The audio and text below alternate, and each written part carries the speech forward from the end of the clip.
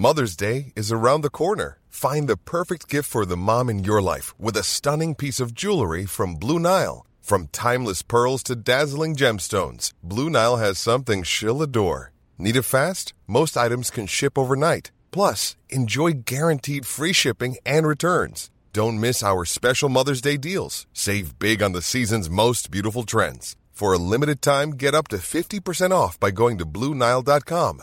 That's BlueNile.com. Millions of people have lost weight with personalized plans from Noom. Like Evan, who can't stand salads and still lost 50 pounds. Salads generally for most people are the easy button, right? For me, that wasn't an option. I never really was a salad guy. That's just not who I am. But Noom worked for me. Get your personalized plan today at Noom.com. Real Noom user compensated to provide their story. In 4 weeks, the typical Noom user can expect to lose 1 to 2 pounds per week. Individual results may vary. This is Internet Marketing.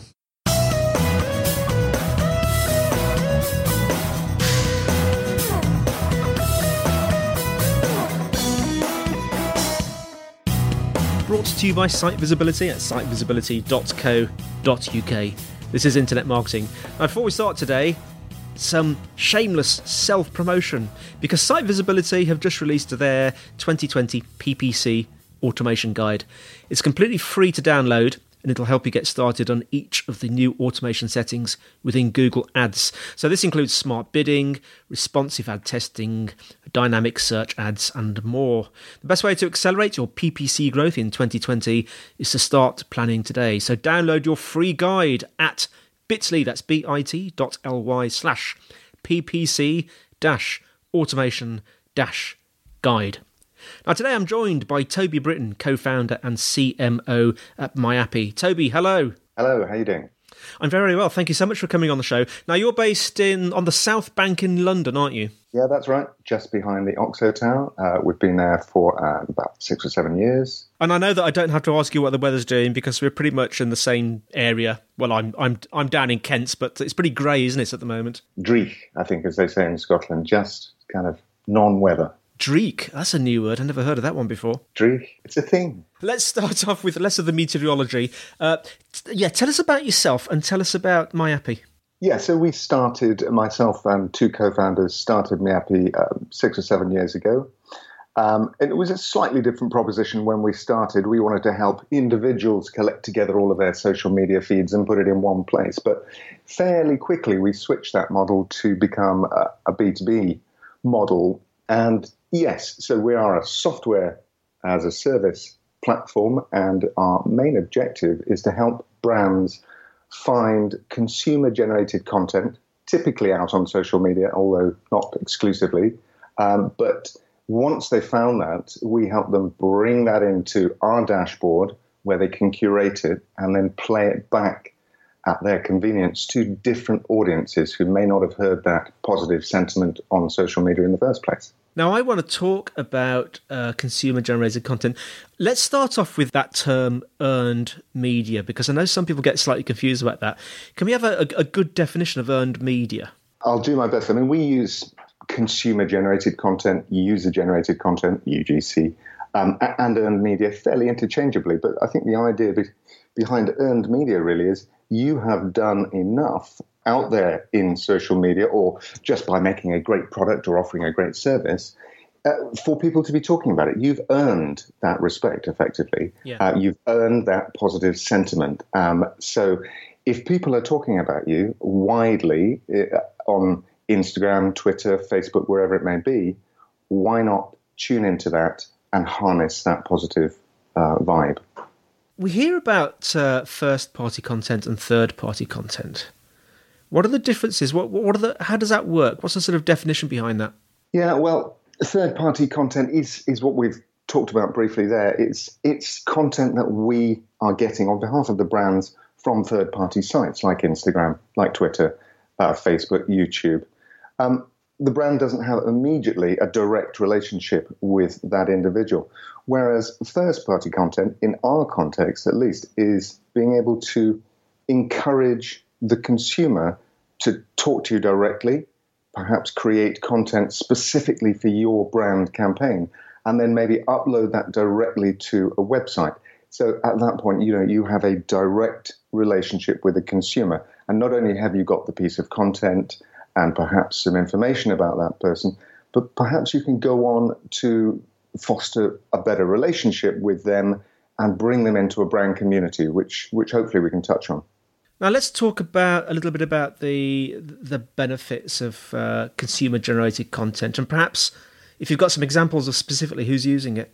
The benefits are fairly obvious, we think. I mean, it's sort of the oldest story in the world, isn't it? It's a digital version of word of mouth. And it's not a new idea, really, but perhaps it's quite a recent invention to be able to capture that and play that back. It's not something that should be confused, we think, anyway, with influencer content. That is very specific in that it's paid for by the brands. The brands are paying individual influencers to say positive things about their brands or services. Whereas what we consider consumer-generated content is not that. It's organic. It's authentic. People are not saying it because they're being paid to say it. They're saying it because they like your brand, they like your service, and they like your product. They want to tell their friends and peer group about it. So that's the benefit, really. It's authentic, and when you play that back to a different audience, people really tune into it. Other consumers generally believe that more than they might do a brand-owned message. And I think these days also, it's fair to say that I think there's a bit of a shine coming off the influencer community, both from a consumer perspective and a brand perspective.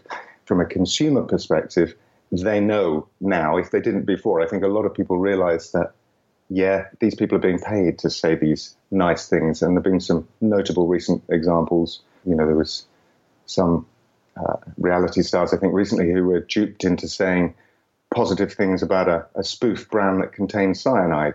And basically, and it's that sort of thing. And that's not an isolated case.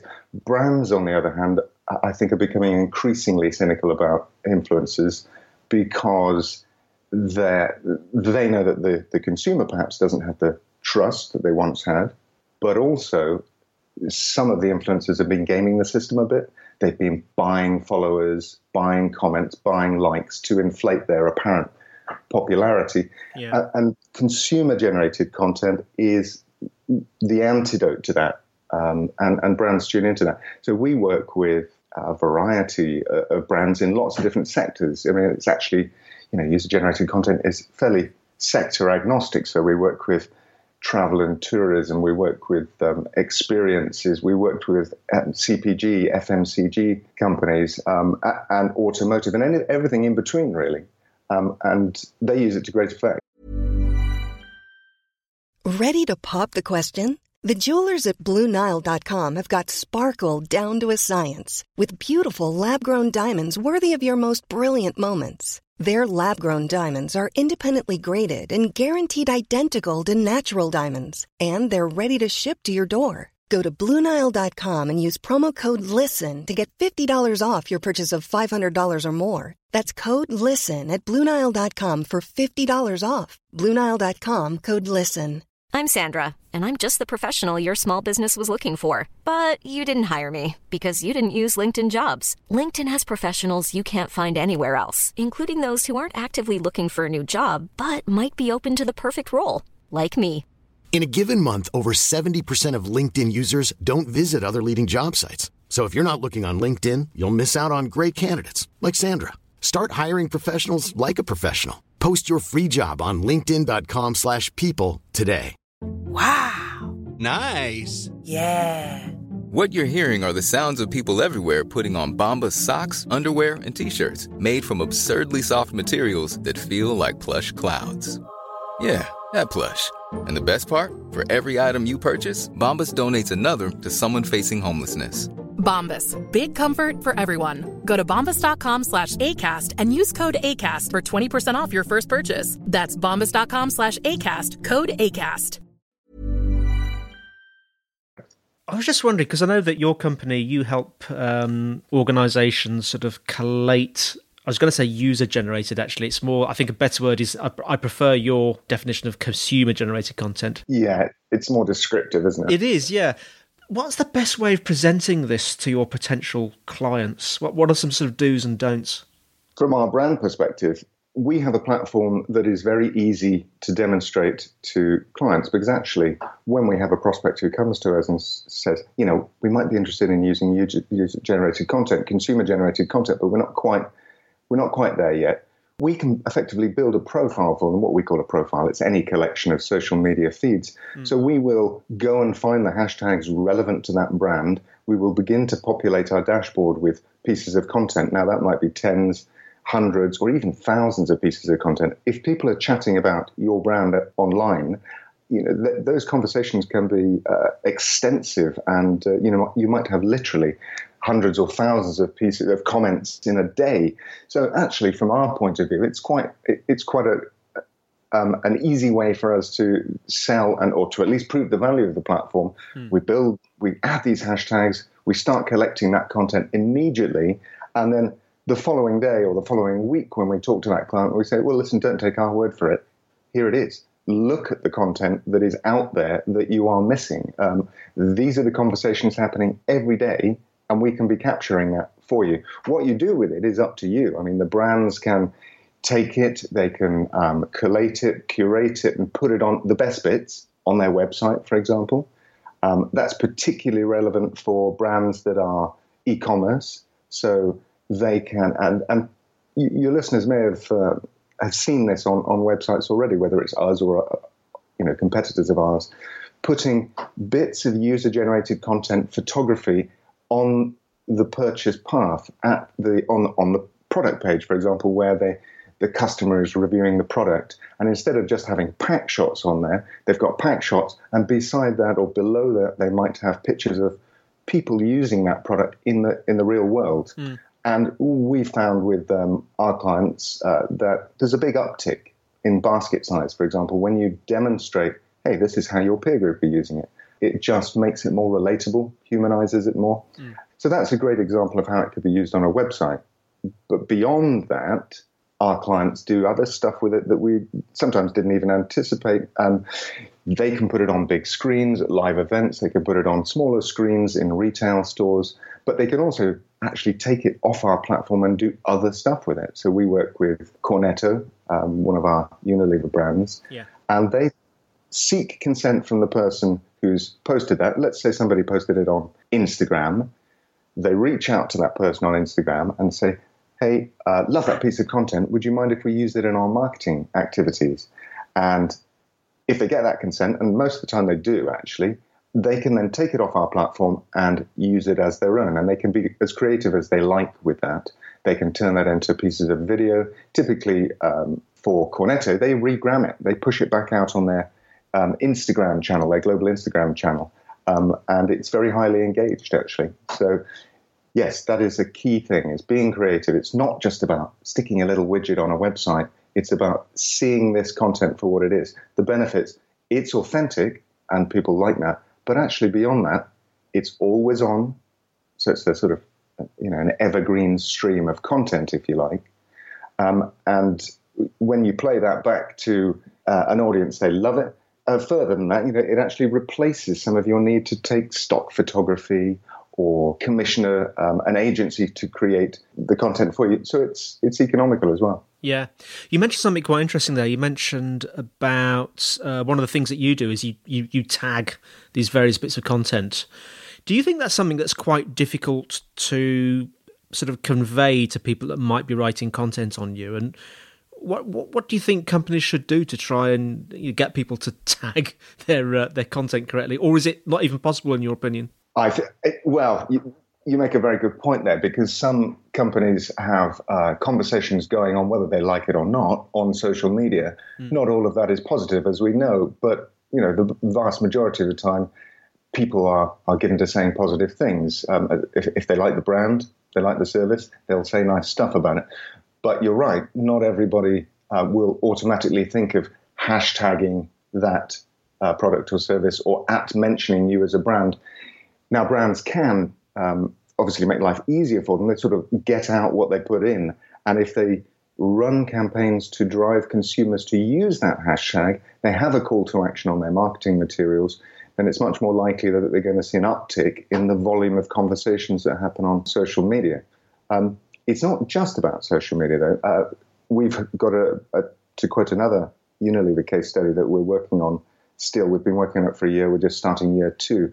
But it's working with Dove, and it's called Project Show Us. And it's about empowering ordinary women and other individuals from around the world to upload their story and effectively shatter beauty stereotypes. And this is a campaign that they've put a lot of effort into. And as a result, they've won a Cannes Lions Award actually last year. So it's a great success already. But the objective there is not just to get them talking about it on social media. There is a hashtag #ShowUs, and there are many, many thousands of comments out there. But their marketing activity actually drives the consumer to regional campaign pages. 15 different countries have actually run it so far. And once they're on that page, they can upload their content to the brand via Miapi, via us, using a form, their name, the city they're in, but crucially, their story and an image to accompany that story. And that's another way of capturing the content. But to your original point, yeah, it's fair to say that they have put a bit of marketing spend behind that to drive the consumer to the campaign page in the first place.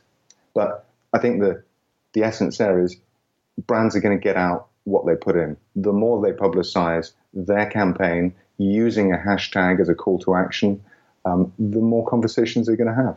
Now, you mentioned earlier about you were drawing the difference, or you just alluded to drawing the difference between community marketing for brands and versus sort of influencer marketing. Could you just expand on that just slightly for us?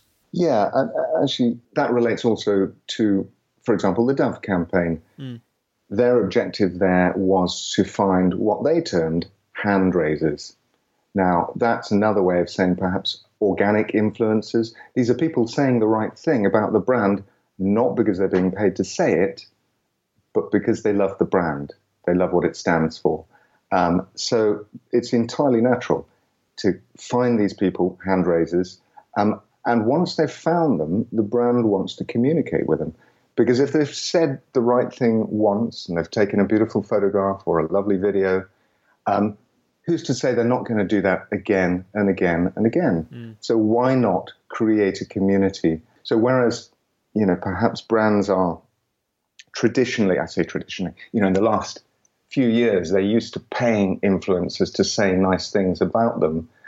I think there's definitely a tendency to look actually more to the grassroots again, to the real consumers. And once they've found those people, don't just we can capture great bits of content all day long, of course, but brands are now beginning to look beyond that. Once they've identified a good bit of content, they look behind it to see, okay, so this person is capable of writing beautiful things and taking beautiful photography about my brand. How can we harness that? And how the brand chooses to reward them, that's up to them.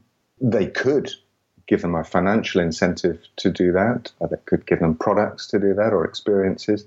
But equally, some brands don't want to do that because it's not part of their DNA. They don't want to induce people to say nice things. That's almost getting back to an influencer again. Yeah, but sometimes they might want to give a charity donation on behalf of the consumer. So it doesn't always have to be a financial transaction. And certainly some brands want to keep it really pure. They want the consumer to come to them because they like to, but nevertheless they want to reward them in certain ways. I've heard people be quite scathing about influencer marketing. Do you feel, Toby, that it's influencer marketing is a little bit of sort of too much on the dark side these days? I do. I think there have been a raft of quite high publicity, highly profiled cases of influencers promoting things that they wouldn't otherwise have used. So one of the examples I talked about earlier was when some influencers, reality TV stars, I believe, were duped into promoting a product that actually contained cyanide, and they published that to their followers, encouraged them to buy this spoof product. And that's just one of many examples. And so I think it has got somewhat out of control. I'm not saying that all influencers would do that, clearly not. No. But I think brands are looking at it again with slightly fresh eyes. And what I think is going to probably happen is that there'll be a place for these organic influencers. We are trying to encourage real people talking about real products and their authentic experiences, unpaid. But there will still be a world and a place for the influencers, but they probably are going to have to bear a little bit more scrutiny than they have done in the past. And I know there's definitely a tendency to go to the micro-influencer anyway, more niche influencers who have smaller followings and a more intimate relationship with their followers. I think that's to be encouraged. Well, Toby, thanks so much for talking to us today. So we've covered sort of digitising word of mouth, consumer-generated content. What one thing should our listeners go away with, do you think, from thinking about this as they go about their daily activities? Can I have two? Yes, you can have two. One is to, give user-generated content a try. I mean, it's basically people saying good stuff about your brand. Why not use it? But when you use it, how you use it, I think the key point is be creative with it. Yes, take it, put it on a website, that is brilliant. And for some brands, that is enough, like e-commerce brands. But for other brands, actually just treating user-generated content as a resource is the best idea. You can use it in print advertising, to make videos, to regram, to post out on your own social media channels, not to mention show it at events, show it in store, lots of places. So be creative is my top tip, I think. Well, thanks so much for coming on. How can our listeners find out more about you and more about Miapi? Listeners can go to miapi.com, of course, and plenty of blog articles there. If they want to know even more, request a demo from us. We'll build you a profile even. We'll show you what content is available for you and your brand. And that is probably the best starting point for us to be able to describe what UGC can do for you. Beyond that, of course, follow us on LinkedIn, follow us on Twitter using @Miapi. Toby Britton, thank you very much indeed. And thanks for listening, everybody. The show notes will be in the usual place. sitevisibility.co.uk/IM podcast. If you're enjoying the show, please leave us a fab review. That would be great. Questions and suggestions. The email is podcast@sitevisibility.co.uk. You can tweet @sitevisibility. We have a site visibility group on LinkedIn. So that's all from me, Andy. And it's all from Toby. Cheers, everyone. Thanks, Toby. And we'll see you next time on Internet Marketing.